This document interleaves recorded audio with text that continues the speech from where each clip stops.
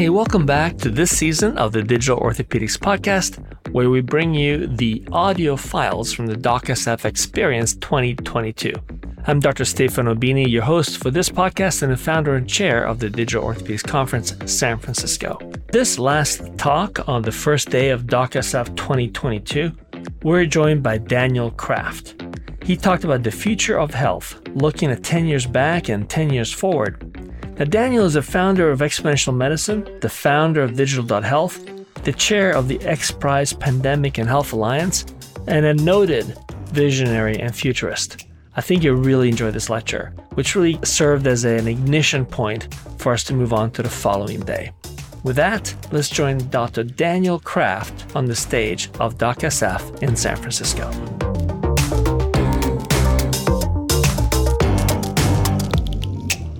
So the next piece that we are going to listen to, Daniel Kraft is a colleague of mine that I get to spend a whole lot of time listening to him share really wonderful stories, synthesizing how all of these interesting technologies weave together, show up in your back pocket, on your wrist. I love how every time that there is a new type of a device or a new type of wearable, he's the first one to own it, to try it, to tweet about it, to share his data about all of it. And what he's really good at doing is when you take all these different technologies and you focus on the technology, he's really good in synthesizing how that fits into work, how to life and practice. And I was really looking forward to having him here until last night at about 10 when he texted a picture of a COVID positive. So he put together a presentation for us. And one of the things that's always been fun working with Daniel, wherever we go to different places, people will always say to me, he talks so fast, you need to help him slow down. I said, man, we are on an exponential curve here. So my suggestion is you just listen a lot faster. So with that, if we can go ahead and roll his video, and then I'll be back when he's done. Greetings from the future. Thanks so much to Stefano and Shauna and the DOCSF team for the kind invitation. While I'm coming from the future, I'm also stuck a bit in the past. And yesterday, unfortunately, I got one of these fun results, which you can probably almost read. So unfortunately, I'm sequestered for a few days at the tail end of this, hopefully, COVID pandemic. So coming to you virtually, and I'm really feeling fortunate to get a chance to take a dive into the cutting edge and the not so distant future, let's say the 15-year future of orthopedics and beyond. So I'm going to start to get set up on my slides here and want to sort of take you on a look to the past and a look going forward into 2037 and hopefully beyond. And I've sort of become a bit of an accidental futurist. About 10, 11 years ago, I actually gave my second TED Talk, Medicine's Future.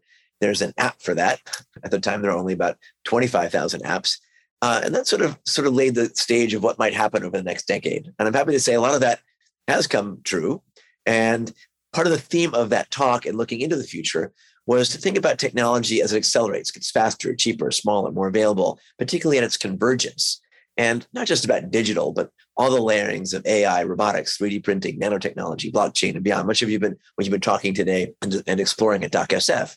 And in the last 10, 20 years, we've gone exponentially from what used to fit on a desktop to now, FDA cleared medical smartwatches that can provide medical diagnostics and feedback. And of course, it's this overlapping of fields and mindsets that brings us into this new age of digital, connected, and mobile health. In fact, in creating entire new fields that didn't exist 20-something years ago when I was a Stanford medical student, from digital therapeutics to AI meets radiology to robotic surgery to virtual reality meets medicine and beyond. So we have an interesting lens to help look at this future. I've been lucky to have founded and chair a program called Exponential Medicine over the last decade with a lot of help from Shauna Butler and others. We're now rebooting and rebranding that conference. We'll launch that again in 2023. But the thematics are to bring people from all sorts of fields together to look at this fast-going future and help us move from where we have been, stuck in the past, intermittent, reactive, sick care, to a true future of personalized, proactive, continuous, and often AI-enhanced healthcare in orthopedics and musculoskeletal disease and beyond. But, we're still stuck sometimes in the past. I like to call the era still facts-based medicine. When I go back to visit Mass General Hospital, where I trained in medicine and pediatrics, or down the street where I'm based at Stanford, we're still using fax machines to communicate, still stuck on paper forms. I had my own cardiac study done recently. I could only get my results on a CD-ROM. I don't even own a CD-ROM player anymore. So in some ways, we're still stuck, in the old modalities of the past. And it's our opportunity to get outside of our old framework of waiting rooms and the sort of silos in which we define healthcare into this new connected multi-omic genomics age, and to start to often combine the insights and data to make that truly integrated to no matter what specialty or practice or setting you might be in. So the COVID pandemic has highlighted the fact that while many fields have reached the fourth industrial age, how we do our banking and get our entertainment, et cetera, healthcare sort of been stuck in the third industrial age. And COVID in many ways has been the chief transformation officer to really stir things up and accelerated movement going forward. And I'm a bit of an optimist, whether I have COVID or not. I like to think of just like Sputnik set out the space age, COVID is sparking a bit of a new health age. And I think what we're talking about here at DOCSF, in orthopedics and beyond, is really opening up mindsets and possibilities to really take us into this new sort of hopefully golden age. Just like after the 1918 pandemic, we had the roaring 20s. I think we're going to enter this new fascinating era of the 1920s and 1930s. So 10 years after that 2011 TED Talk last year, I gave another TED Talk about how COVID transformed the future of healthcare and medicine, along the thematics of how it's accelerated diagnostics and therapeutics and crowdsourcing trials and beyond. And some of that is taking us to this 15-year future of 2037. So I like to use the framing of that TED Talk from 10 years ago and the one from basically last year as a way to look back 10 years and now on the theme of DOCSF this year, 15 years forward. So before we go 15 years forward, let's just remind ourselves where we were 15 years ago, right? There's this great quote from Bill Gates. Most people tend to overestimate what they can do in 1 year and underestimate what they can do in 10 years, let alone 15 years. And 15 years ago, 2007, right? That was the year famously that the iPhone was launched. At the time, Nokia was the king of cell phones and mobile. The flip phone Razr was out there. That was the year that Netflix had their first streaming service. Twitter just broke out onto the market. And Facebook had just surpassed their first 20 million users. That was 2017. That same year, Google bought YouTube for a whopping $1.6 billion, chump change. IBM Watson launched in 2007, and MySpace hit a $65 billion market value cap. At the same time, Airbnb was launched. So a lot's happened in the last 15 years. And I think the next 10 and 15 years will make the last 10 years or so look slow. So it's an opportunity to create that new future. So what is this future of medicine? I was lucky to write the opening article for Nat Geo's Future Medicine issue about 2 years ago. And it wasn't really about 12 innovations that were reshaping a revolution in the future of medicine, but how multiple technologies are coming together. And one of those, of course, is the realm of omics. At the beginning of my 2011 TED Talk, I told the story of meeting Harriet, who's a very distant cousin. We were introduced by one of the co-founders of 23andMe. We shared a similar haplotype. We started our own Facebook group for haplotype K1A1B1A. And that was still the early innings. Very few people had done 23andMe. Very few folks had even been sequenced. And since then, of course, we're really entering this genomic age, which has enabled us to see the price of sequencing drop at twice the rate of Moore's law, from about $10,000 10 years ago to less than $300 arguably today. And in the next decade, 2031, 2037, I think we'll be at the $25 genome or less. We'll be at long read sequencing. It's going to become fast and frequent. Stanford colleagues just published earlier this year that they could go from a blood sample in a newborn to a full sequence in basically 5 hours. And we'll start using polygenic risk scores to start measuring ourselves and optimizing the care pathways for each of us on really genomic-based levels and beyond. So beginning innings still, we're still a little bit slow out of the gate, but omics is only going to accelerate. And of course, it goes beyond the genome. The proteome, well beyond the Chem 20 to be the Chem 1000 will be here. The exposome, you're going to know where your patients have lived and what they've been exposed to. The metabolome, the interactome, the sociome, all these elements might be integrated into our smart medical records. And of course, the microbiome is becoming more and more powerful as we understand its role in everything from obesity to inflammatory bowel disease to neurologic disorders. So the challenge will be to layer all these omics up. Eric Topol has framed this nicely in an article from last year in Nature. We'll have the idea of that digital twin, where we can use these multi-omics to predict and model each individual's optimal health and wellness regimen, how to diagnose early, and then management, whether it's for an orthopedic issue or a neurologic or mental health one, how to best tune that therapeutic into the future and to keep learning and building up and improving upon that digital model. Digital twin, which has been probably already overused here in 2022, I think will really start to strike reality in 10 years from now and 15 years out. And we'll all have access to our own digital twin to use in unique and powerful ways. In my field of oncology, we're already starting to use that model to start understanding tumors at their molecular and genetic level and drive truly N=1 therapeutics. Now, of course, a lot of these technologies thematically are running at an exponential rate. Just to remind you at the famous example of Moore's Law, which is why my iPhone 2, which I still have from 2011 or so, felt pretty amazing in 2011. Now, when it still runs, it feels slow and clunky. My iPhone 13 will be antique in 10 years, certainly 15. And Moore's Law is progressing. We're starting to run out of the ability to fit the physics of a transistor on a chip. So quantum computing is coming next. But, this ability to compute and digitize really has transformed the world in the last decade and certainly will accelerate going forward. It means many elements become basically dematerialized. You don't buy a smartphone separate GPS unit or a video camera. They've all become appetized. That democratizes who and where we can use these devices and really can democratize and spread them around the world almost instantaneously. And of course, on the theme of the smartphone, we sort of think we have the best of the ability today, but soon we'll see the soon rumored augmented reality Apple and Google glasses, which will truly give us truly augmented interaction, which has many, many health applications. The evolution of VR tech certainly playing a big role in the training in orthopedics and beyond has certainly moved at an exponential rate. 10 years ago, I visited my friend at the state-of-the-art VR lab at Stanford from Jeremy Valenson. That was $2 million worth of technology. Now that fits on a $200 or less headset. And we're not just, of course, entering the metaverse, but we're entering the metaverse. I should trademark that.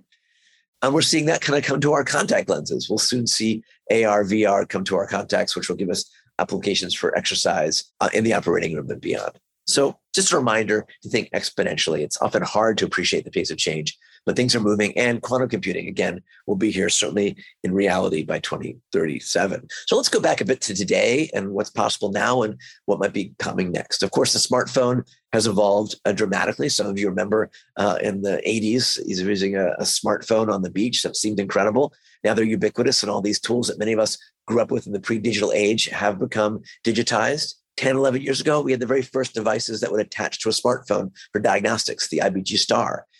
10, 11 years ago, Dave Albert came out, the first very basic version of the AliveCore, an EKG that you can attach to your smartphone. Now you see ads for the AliveCore on CNN, and you can buy them directly as a consumer medical device on Amazon. And now there are 6 lead versions that are out and beyond. So we're seeing this evolution of consumer FDA-cleared medical tech that felt kind of very, very novel 10 years ago, but will feel the norm and will be embedded into our clothes and environments in the decade ahead. Common measures like blood pressure will no longer require us using cuff. We're seeing the evolution of the first devices that will give us seamless 24/7 blood pressure from a patch or a wearable device, which will be useful for pre-op care in hospital and post-op recovery. And even we sometimes underappreciate the sensors that are on our smart devices of today. They're far beyond this, the camera and the microphone. The app using our exponential cameras can help you with your yoga or physical therapy, or they can be used to pick up vital signs seamlessly. The camera can pick up heart rate, blood pressure, oxygen saturation. So several examples now of where you don't need to wear anything to track the vitals of a patient in almost any location. And of course, the medicalized smartphone has some pretty novel applications, whether you're trying to look in your kid's ear to check for an otitis media or an effusion, or you're doing post-op wound care. Basically the LiDAR on our phones now has been developed to look at wounds, for example. And I can imagine this being part of post-op care, whether for none of you will have post-op wound infections, but some might, to better optimize and sometimes not require that face-to-face visit of a wound inspection. We're already seeing examples, what's often called the medical selfie. I'm on the board of an Israeli company called Healthy.io, which can enable you simply to, dip your urine at home, take a picture with your smartphone or any camera, basically under any lighting, and have your urinalysis results back immediately. Great for tracking a potential UTI or preeclampsia, or patients who might have high risk for early kidney disease. You can screen for that at home, and that's already being rolled out at the NHS and through some Blues plans. So simple, low-cost diagnostics to improve proactive care. Other things that go in the measurable space that don't require any sort of wearable is voice. You can tell from my voice right now, it's not very optimal, but voice can be a biomarker for neurologic disease, for heart disease. For COVID, is that the sound of a common cold cough, a croupy cough, or a coronavirus cough that I might actually have at the moment? That's going to become part of our analytics going forward. And what's getting exciting today is that now with the new versions of operating systems, we can now see that we can integrate this data and share it, whether it's your smart scale or your smart patch or your glucometer. All these will become much more available to share with your family members and with our fellow clinicians. So of course, we're in the age of wearables. I'm wearing 2 smart rings, my Oura ring, the Circle ring, Whoop, an Apple Watch, and a few other things.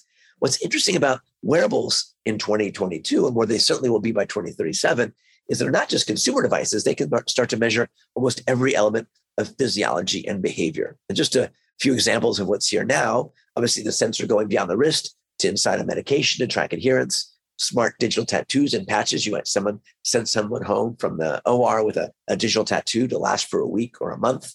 We're seeing the integration of wearables that can track intercompartmental pressure, which might be useful in post-op monitoring, all the way to the sensors that are getting more and more integrated into your orthopedic implants to check for their health and beyond. Sometimes a belt, this is the wearable welt out of Korea, can track how much you're eating, but also your gait. So you might find problems in a patient after a procedure just from their wearable belt, or that could be useful in understanding what and when they might need a total hip replacement or total knee replacement and their risk for falls. There's now the development of 3D printed scoliosis braces as a wearable that can enable them to be stylish and tracked over time, so that you're not only 3D printing and personalizing a wearable, let's say for scoliosis, but they can be embedded with sensors to determine how and when they're being worn. For those of us who often don't have great posture, especially those wearing lead in the operating room, we're already in the advent of trainables, devices like the upright device have been out for a while, but can enable you to track your own posture or potentially the posture of your patients and leverage that in pre-op and post-op care to optimize and track the health of their back and give them a nudge if they need some integration. Now, again, on this exponential, think about all the technology that fits into this sort of magical Oura ring with a battery that almost lasts a month. If you guys do nothing else with wearable data, start to track your sleep, maybe the sleep of your friends, family, and patients. That has such a big impact on risk for disease and recovery. And of course, these sorts of wearable devices now can even be used to pick up pregnancy 6 days before a home pregnancy test. Or in a study done with UCSF, Oura was using these Oura and UCSF showed that they can determine your titer after a COVID vaccine booster based on your changes in heart rate variability, HRV, heart rate, temperature, and respiratory rate. So really interesting ways to look at overall health and response to disease with simple wearable devices. And the wearables are getting more complex. This one from BioIntelliSense gives you 16 different markers, basically an intensive care unit level of data that can be streamed 24/7 anywhere you have internet connectivity. So our pre-op, during op, post-op care can be much more smartly monitored. And of course, it doesn't take fancy sensors. It can be a low-cost, non-FDA cleared device. I love the work from Stefano Bini and others. You've probably showed this chart already, but a simple Fitbit can show whether a patient's doing better after total hip replacement or knee surgery, or they're not doing so great. And if they're not doing so well, you can intervene, hopefully early before they have a fall. And I think this convergence of all sorts of biosignal monitoring will really play a role in management of musculoskeletal disease going forward. So don't think about it as just a wearable on the wrist, but this convergence of all sorts of analytics that will allow you to do smart prevention, earlier diagnostics, and then optimized therapy. And I think that's a whole brave new world to explore. Certainly by 2037, this is going to increasingly be embedded into our smart socks, our clothing, and our smart Internet of Medical Things environments. It will really give us this ability to give an early ping to your patient when you can see from their digital biomarkers that something's a little bit off before they have that fall or stroke or other problem. Now, wearables are certainly getting interesting to enable the disabled. We've seen exoskeletons enable the paralyzed to walk. We're seeing exoskeletons come and enable to super enable each of us. I think we're going to start to see exoskeletons commonly used in rehab for folks who have muscle weakness or post-op in recovery. This whole new generation of bionics blending with biology. Many of you know my friend Hugh Hurst, a professor at MIT Media Lab. He's a double amputee. He's developed amazing next generation bionics, but he's going beyond that. This idea of not just exoskeletons, but to exo boots to enable the normal folks or folks who need a little extra help. They're developing these in pretty interesting ways. Again, these aren't for folks who've had amputations, but can enable someone, I think, in rehab, or increasingly they see these through his new spin-out called Defy to be worn by normally abled folks to super enable us to do longer runs, et cetera. So this whole blending of exobionics, whether it's a boot or for upper extremities or beyond, I think is getting super interesting, and I think will play a role in orthopedics and beyond in pretty exciting ways. So watch that space. It's going to become pretty exciting. And again, it's blending multi-exponential type technologies to make this a reality. One of my favorite wearables that does have some relation to medicine would be, let's say, a jet suit. They're sort of in early development today. They're even being piloted to see if they can be used for doing rescue in the mountains for emergency medical rescue. I got to try flying one of these myself. It was a little harder than it looked. I kind of got the hang of it. I was tethered, but most of the time I looked like this. So the ultimate wearable for those of us who like to fly. Back to sensing for a second. As I mentioned, we're going to be going away from wearables to the fact that our smart homes using Wi-Fi and beyond can start to pick up our vital signs. And that means we can do some interesting things. There's some privacy issues for sure, but hopefully a decade from now, those will be sorted out and we'll be able to understand our digital exhaust in context. And we'll start to narrow down from the 350,000 apps. Remember, there were about 25,000 10 years ago. Now there's 350,000 plus digital health related apps. And we start to integrate them because no one wants to have an app for their orthopod and for their mental health and for their diet. We need to start to integrate them, kind of like the one ring to rule them all. So I think you'll see a fair amount of consolidation over the next couple years and decade to make these integrated and really personalized platforms for the individual and the clinician, and start to really make sense of the next decade or so of the digitome in context of the individual. Now, 10 years ago when I gave that TED Talk, imaging was already pretty interesting, but moving rapidly. And now we're seeing imaging play lots of roles, even in a proactive sense. You can use brain imaging to predict who's likely to get dementias. And hopefully then we can intervene early. Here's my own brain coming with an MRI-based color coding. And now we're seeing the advent of several companies offering full body MRI scans for less than $2,000 US. The scans are about 45 minutes. They're read with the help of AI. In 10, 15 years, I think you'll go to your local Walmart or CVS Minute Clinic and get a full body scan read by the AI radiologist, which will be useful for screening for many diseases and also play a role potentially in orthopedic endeavors. And these scanners and imaging are getting cheaper and more available. This is the Hyperfine mobile MRI device. It's less than 10 times or 20 times less expensive than a current MRI machine. I was on a boat on the Hudson River last fall. I got to have my own brain MRI in 5 minutes while plugged into wall power with one of these devices. Not a 5 Tesla machine, but half a Tesla. But in 5 minutes, I could get imaging done, which I can imagine you might have in your clinic in the next few years to play a role in doing diagnostics and managing therapy. And companies like Open Water by Mary Lou Jepsen and others are bringing imaging to wearable type devices. While they're starting with the brain, they're going well beyond that to other elements, which I think will play a role in orthopedics. So in 10, 15 years, you may be simply strapping on an Open Water type device onto your patient's knee or shoulder and getting incredible imaging insights for very low cost. Now, a lot of us, of course, want to expand our ability to do diagnostics. And now we have a whole new set of digital tools. These are some examples on my desk in my digital doctor's bag.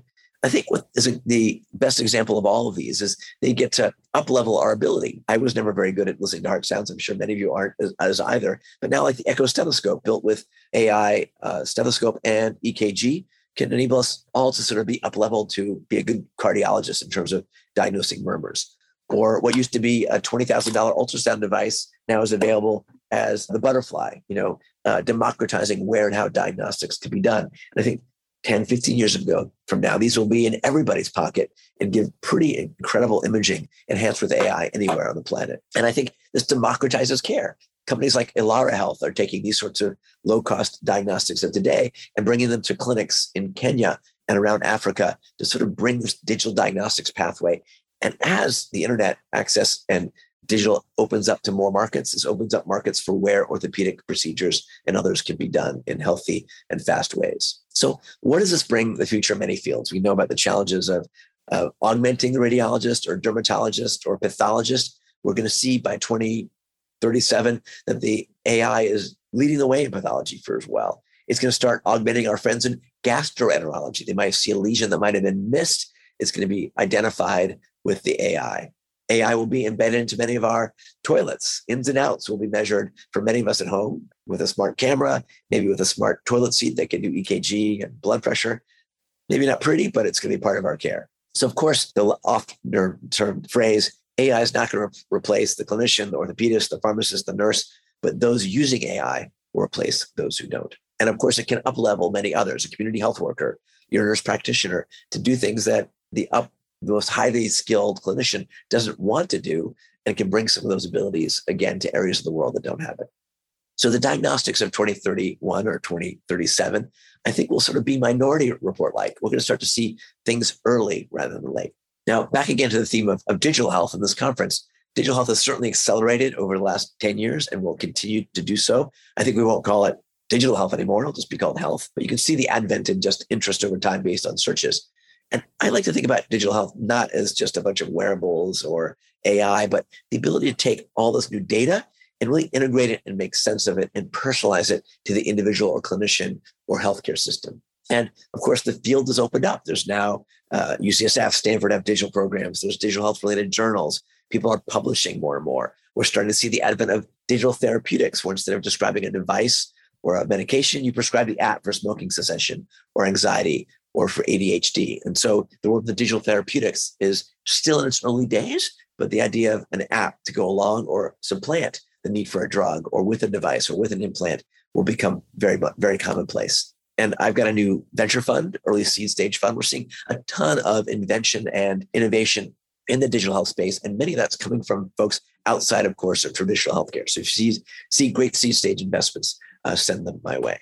Now, one of the challenges even today is keeping up with the innovation of 2022, let alone the innovation of 2037. And with the thousands and thousands of apps, some are relevant to orthopedics. How do we find the ones that are best for you to use or for your patients? So I've been trying to address that problem with a platform that I've been building called Digital.Health. That's the URL, easy to remember. We've been doing that in collaboration with UCSF Health Hub. And basically, it's a platform to learn about the cutting edge and leverage digital health. We're about to launch the formal version. If you like a sneak peek, go to beta.digital.health. And essentially, one of its core features is a digital formulary. If you're trying to find diagnostics, you might look up the AliveCore device and understand its features and rate it and be able to save it in your own formulary and prescribe it to a patient. You might be managing a patient with type 2 diabetes and looking at interventions, for example, like diet and nutrition intervention, like the Virta app, and be able to prescribe that. And hopefully that will eventually be covered by an insurance payer and reimbursed and integrated into your workflow.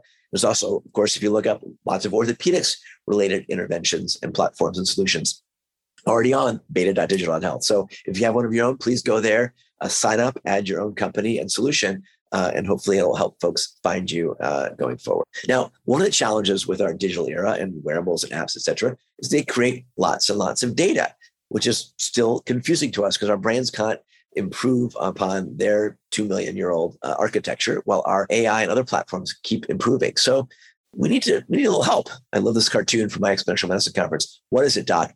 You're generating too much data, says the doctor. We don't want the data. We want the insights. And I think this future of digital health is, go beyond the wearable, the sensor, et cetera, to make sense of it and integrate it smartly into our workflow. And we all know the challenges with workflow. We're seeing some possible help, but we know the burnout that's incurred from challenges with workflow and too much data and challenges of our opportunity and challenges to design the solutions of the future so they really improve the clinician experience going forward.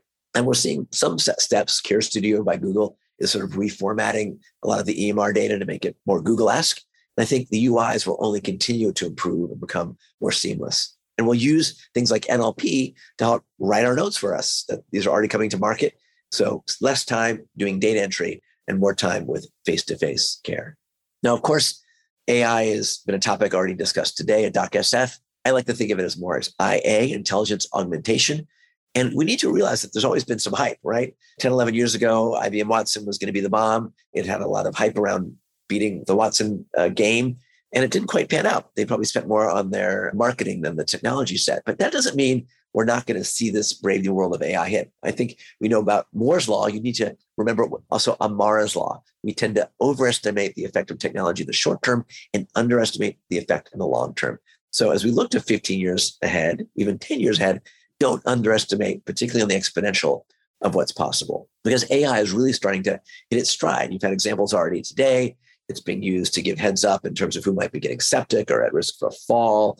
It's being used in pretty exciting ways with GPT-3. So if you haven't checked out OpenAI or OpenAI.com, the ability to ask the computer to write a program for you or write music or do art or maybe do pre-operation planning is all becoming pretty amazing. And of course, AI is playing a role in diagnostics in many settings, and I think can democratize our insights at very low cost.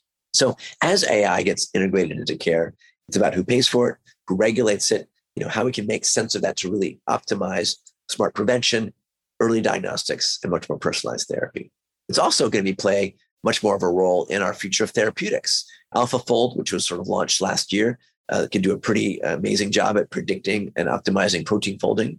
And we're seeing AI already being used to help develop the next generation of vaccines. And we've seen companies like in silico develop all in silico on a computer targets, develop and discover APIs, and bring them to clinical trials in less than 2 years. So really, we're going to see the acceleration of pharma using AI. And that's going to be disruptive to our friends in pharma, frankly, in how they roll up and develop their technology sets and how drugs get developed. So watch that space. Now, part of this future of devices, pharma, orthopedics, and beyond is how we can kind of integrate and crowdsource data information. Think about 15 plus years ago, we were still driving with paper maps. And now today, we couldn't imagine driving without Google Maps or Waze. Imagine we could sort of build this waves of orthopedics or musculoskeletal care, where each patient was contributing to the map and other patients and clinicians can find the journeys that were most relevant to your individual patient on their individual journey. I think that's kind of where we can go if we can think about ourselves and our healthcare systems and beyond. It's not just holding on to data, not just sharing things like being an organ donor or a blood donor, but becoming data donors. And I used to talk about this Healthways for a while. About 3 years ago in Israel, I did a story about Healthways and actually was introduced that year to one of the founder and team members of Waze who had a medical issue in her family and actually developed what's basically a Waze for healthcare. It's called Stuff That Works, where you can go on with almost any condition, whether it's diabetes or cancer or psoriasis, and find other patients like you and glean lessons from what's worked and not worked. It could be type 2 diabetes, or I had plantar fasciitis. I found a whole community around plantar fasciitis, thousands of people sharing what worked or didn't work. So we're going to see this ability to crowdsource and find the most effective treatments that we'll use as patients as well as clinicians. So check out StuffThatWorks.Health as a good example of this early ways for healthcare. Another thing that's obviously shifted dramatically and been catalyzed by COVID is how we interact with our patients. We've all done our first virtual visits, and this opens the door to really shift our model from what we've sort of been doing for eons, sick care, to one of true continuous healthcare. And of course, our sick care model is based on very intermittent episodic data, usually only collected in the four walls of the clinic. That leads to our usual reactive mindset. We tend to wait for the patient to show up with a heart attack, a stroke, or in my world of oncology, a late-stage cancer, or for a fall or hip implant to have an issue. The future is, of course, to bring distributed care from healthcare, from hospital to home to phone to on, and even inside our bodies. And by 2037, we're certainly going to be an era where it's going to be care anywhere, anytime. And we'll have moved dramatically from hospital to hospital. We're already in that era now, catalyzed by new reimbursement models for remote patient monitoring. And that will bring us to the future of continuous monitoring that's personalized, proactive, and brings care anytime, anywhere, and arguably can give us much better outcomes at lower cost and democratize access and health equity. Now, when you think about virtual visits and telemedicine today, it's still pretty much, FaceTime, Zoom type interactions on our smartphone. Increasingly, that's going to be supplanted or started with platforms where your chatbot will intervene. Sydney Care from Anthem, for example. I know you've got Anthem there, done a great job. Ada, Babylon, all examples where we can start to get better and better personalized advice from a chatbot. And when you do interact with your patient, we may be doing that in augmented reality ways that feel like you're in the same room. So again, from the metaverse to the metaverse. So don't have a failure of imagination of how our virtual and clinical experiences might blend together. A lot of our virtual care will be augmented with the equivalent of a medical tricorder. You can already go to a Best Buy today and buy a TytoCare kit to kind of augment a virtualized exam to help your patient or a family member listen to the heart, lungs, EKG, et cetera. That will dramatically integrate into virtual care going forward. We're in the world of underwearables, where your patient, particularly after an orthopedic procedure, might go home with a pack of 10 of these little sensors. I met Spire at DOCSF a few years ago. They started as a consumer device, but now with new reimbursement codes, they're into remote patient monitoring, whether it's for respiratory disease or beyond. So this Internet of Medical Things is getting super, super interesting.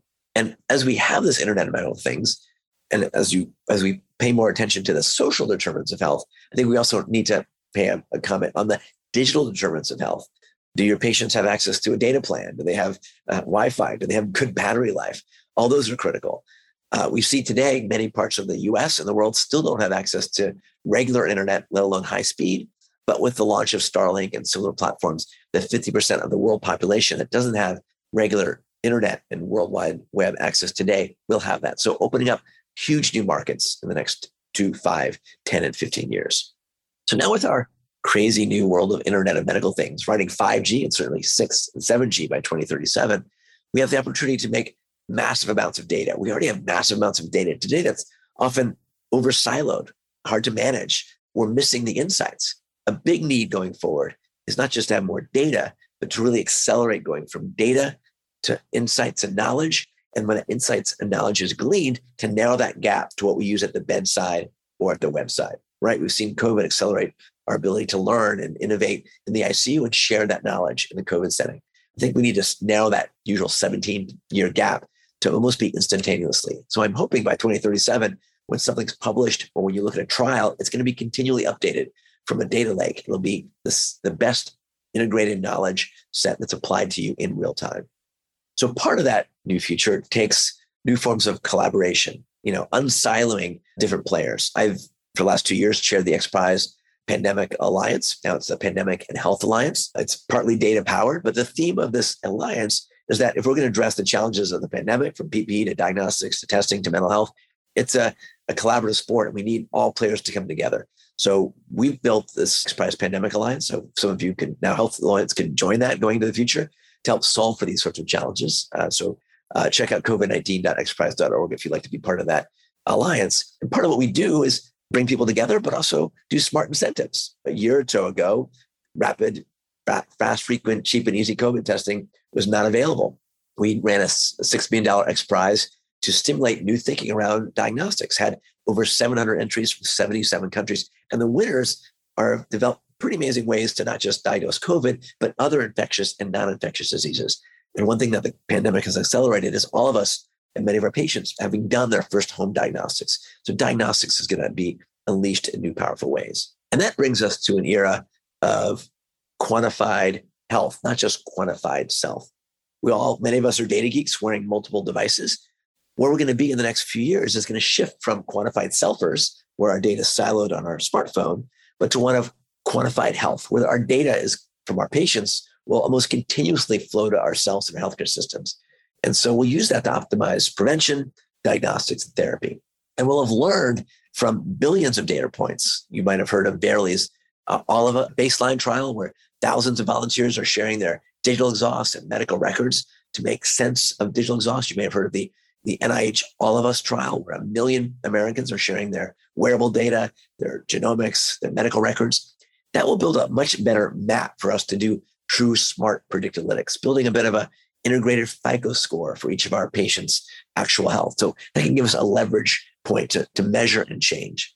Just like our modern cars have 500 sensors or more in many cases, each of our patients will be integrating data streams that will give us that early check engine light so we can be proactive with their care. And there's examples of this already. Mike Snyder at Stanford, one of the most quantified guys on the planet, has diagnosed his own Lyme disease and diabetes using sort of this integrated platform. They were able to show that using a smartwatch, you could diagnose who had COVID when they were still asymptomatic. So small examples of these check engine lights are coming here today, and by 2037 will certainly be the norm. Another part of this quantified self world will be to truly personalize our interventions and therapeutics. Think about our drugs and many of our procedures today. They're pretty much one size fits all. Part of our future will be not to take a pile of meds that are, based on the average patient, but to 3D print your personalized medication. So I've been developing a technology called telemedicine to 3D print your pills. It might be a combination of aspirin, statin, beta blocker, synthroid, vitamin D. Some meds might need to change each day, like Coumadin or Lasix. And eventually, by 2037, for sure, you'll have your home medicine printer that will print the medications that you or your patient need in the right combination and the right doses. So that's a bit of the future of pharmacy that we're building today. Of course, one of our challenges when we're prescribing orthopedic intervention or a medical one is adherence. We're seeing a lot of new focus on smart digital coaching, whether it's a human on the end of the line or an AI or a chatbot. We're seeing this evolution of the ability to engage the patient, patients included. That really improves outcomes and care. And our avatars and chatbots are increasingly matching the individual based on their age, their culture, their language. You talked about gamification. You can now use these chatbots in ways to optimize engagement. And sometimes someone wants points or badges or other knowledge. Of course, voice can be interaction for coaching. Voice is going well beyond the Amazon Alexa. It's coming to the operating room. It's coming to the hospital room. We're leveraging, of course, as you've talked about, augmented reality in a whole new set of ways, whether you're in the operating room or increasingly using these to blend ways. This is an old version from augmented to guide orthopedic procedures. So I think we're in the early innings of being able to blend clinical data inside the orthopedic and other experience. And I'm excited to see where AR and VR will take us. Of course, virtual reality is great to put grandma on a roller coaster, but VR is really, as my friend Brendan Spiegel at Cedars-Sinai says, is really a syringe for all sorts of therapeutic applications, for treating pain. The whole New York Times article just the other day about virtual reality is a very effective modality for treating pain, both acute and chronic. It's being used increasingly in physical therapy to get your patients engaged and gamified doing their PT. And you know how many people don't do their physical therapy very well. It's being used as exercise. I spent 100 days straight in the Supernatural app early in the pandemic doing virtual workouts, and my resting heart rate went down by 10 points. So lots of ways that VR will be engaged in PT, physical therapy, and exercise, and be more and more smartly integrated using quantification going forward. And so all this is particularly exciting. I think AR, VR can make your patients more comfortable, whether they're in a procedure room, they might be at the beach, all the way to adding scent and other modalities on top of VR to making these things super, super real, or giving them the ability to show a patient inside their body, whether it's for brain surgery or orthopedic surgery, to understand the procedure ahead of time going forward. And of course, VR is going to be transforming medical education. There's many examples I like virtual heart out of Stanford, obviously the amazing work from OSO VR. So the way we train C1, do one, teach one will be supplanted by C1, Sim1 until you get it right. And of course, this begs the question, as you've been talking about today, and how will AI and robotics integrate into this future of surgical specialties? I think we're going to start to build a bit of a ways for interventionalists, right? We're going to be learning from thousands of surgeries and providing guidance in real time as you go through a procedure, kind of like that ways for healthcare. Today, we already see platforms like Proximity give you the ability to have smart coaching. So you can go across the planet and basically have your hands and eyes within a procedure as a master surgeon to help someone who's doing a first-time procedure or stuck. I think we're going to see that sort of integration be more and more AI guided. And of course, we're not going to fully replace the surgeon. We'll kind of be going more from driver assist to surgeon assist as we move into this fast-paced age. You've already been talking about robotics today, so I'll speed through that. I just seen some interesting examples of humanized robotics trying to build the avatar eventually. And I believe certainly in the next decade, you'll be able to strap yourself inside of a virtual avatar. I got a chance myself to try this at CES, put on the headset, put on the gloves, and I poured it inside this robot. I can shake hands, I can move around, I can see what the robot is seeing. Imagine when this will enable you to transport yourself into a clinic or into an operating room or into a clinic in rural Alaska or rural Africa. I think we're at the beginning ages of this, and these robots will be more and more enhanced with AGI and machine learning to be able to act more autonomously. So bottom line, this will start to upskill each of us, right? 50% of clinicians are below average, none of us, of course. And we'll start to see the ability to blend what robotics can do with what humans can do. And, I think we'll enter a really interesting golden age of intervention. And that will hopefully democratize access to surgery and high quality surgery around the planet. Let me finish up with the last couple examples. The brain, right? Lots of new ways the brain is being shaped by technology in good and bad ways. We're now seeing apps that are FDA cleared to help treat kids with ADHD with an app instead of a drug. We're seeing the application of digital health platforms for ADHD to PTSD to depression, something that's ramped up in need, certainly during the pandemic. And we're even seeing the use of FDA cleared psychedelics to treat PTSD and other disorders. So a brand new age of neuroscience in the brain going forward. And speaking of, small devices and quantify itself, we are going to enter by 2037. Many of us may be walking around with implants in our brains. You've certainly heard of Elon Musk's Neuralink.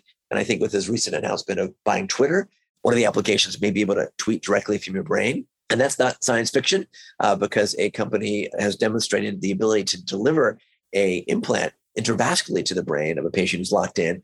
And this patient who's paralyzed has been able to do a tweet just from his mind using BCI technology. So the future is coming a bit faster than you think, and will be a few leaps more forward the next decade. Last element, 3D printing. There's lots of great applications for 3D printing, as you know, in orthopedics, to making prosthetics, to making devices for patients that match their need and their aesthetics, all the way to 3D printing, maybe orthopedic devices, the space station, or on Mars, where we will hopefully be by 2037. So I think 3D printing is getting fascinating, including the ability to build personalized robotics for rehab on patients who have muscle and other issues. One area that 3D printing used to think that we might address was that of the organ shortage. When I gave my TED Talk 10, 11 years ago, we used to think, we'll have 3D printed organs in a decade or so now. We haven't quite reached that reality, but that reality may be supplanted now by our ability to do genetic modification, CRISPR modification of pigs to humanize them.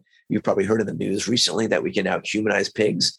And given the organ shortage, you might be waiting for an organ, and while it might not be kosher, you'll take that organ from a humanized pig. It's been demonstrated in kidneys, and just in January with a humanized heart. I can imagine other orthopedic related tissues might be coming from humanized pigs as we go into that future.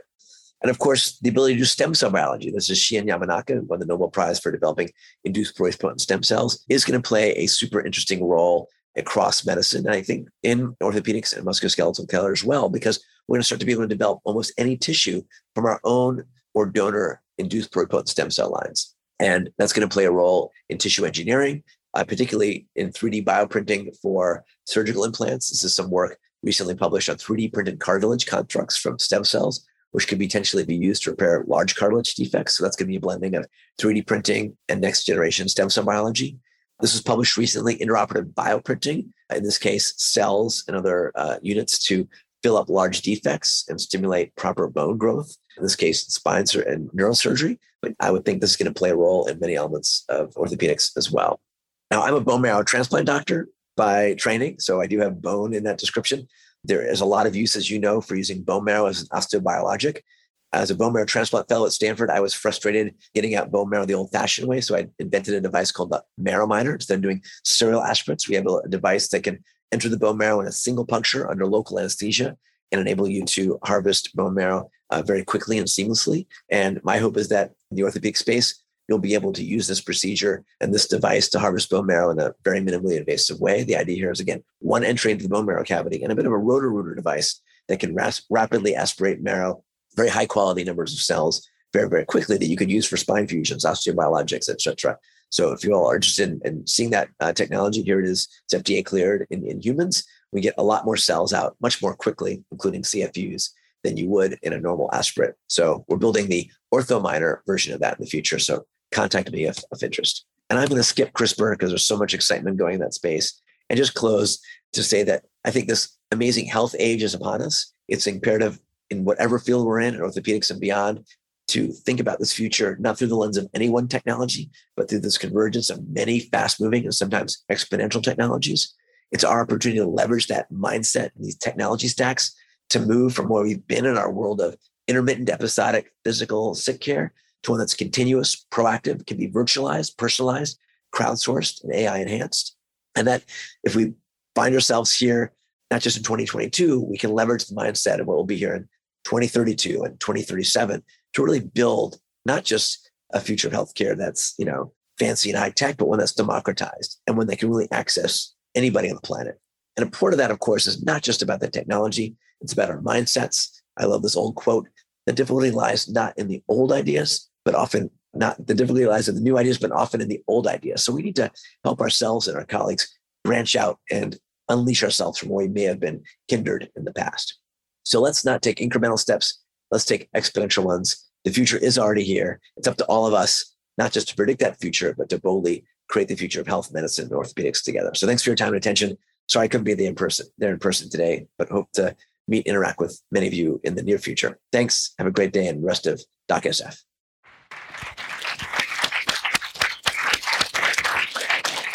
So a couple things there. Did I tell you the guy has like all sorts of gadgets? Whenever we travel together or we go give talks, he's like the magician who's just always pulling stuff out of his pockets and like pulling things over here. And let me show you the back. Yeah, it's fun. That's great.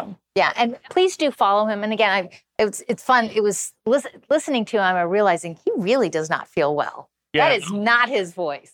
Very grateful they took the time to. Yeah. So that was good to do. And I'm sorry that you're not here to spend more time with him. But do follow him on Twitter and LinkedIn.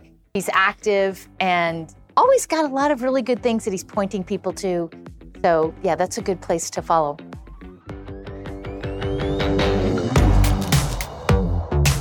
We hope you enjoyed this presentation and will consider joining us live in San Francisco for DOCSF 2023, when we will explore how digital technologies will enhance, support, and enable the expansion of the outpatient surgery arena.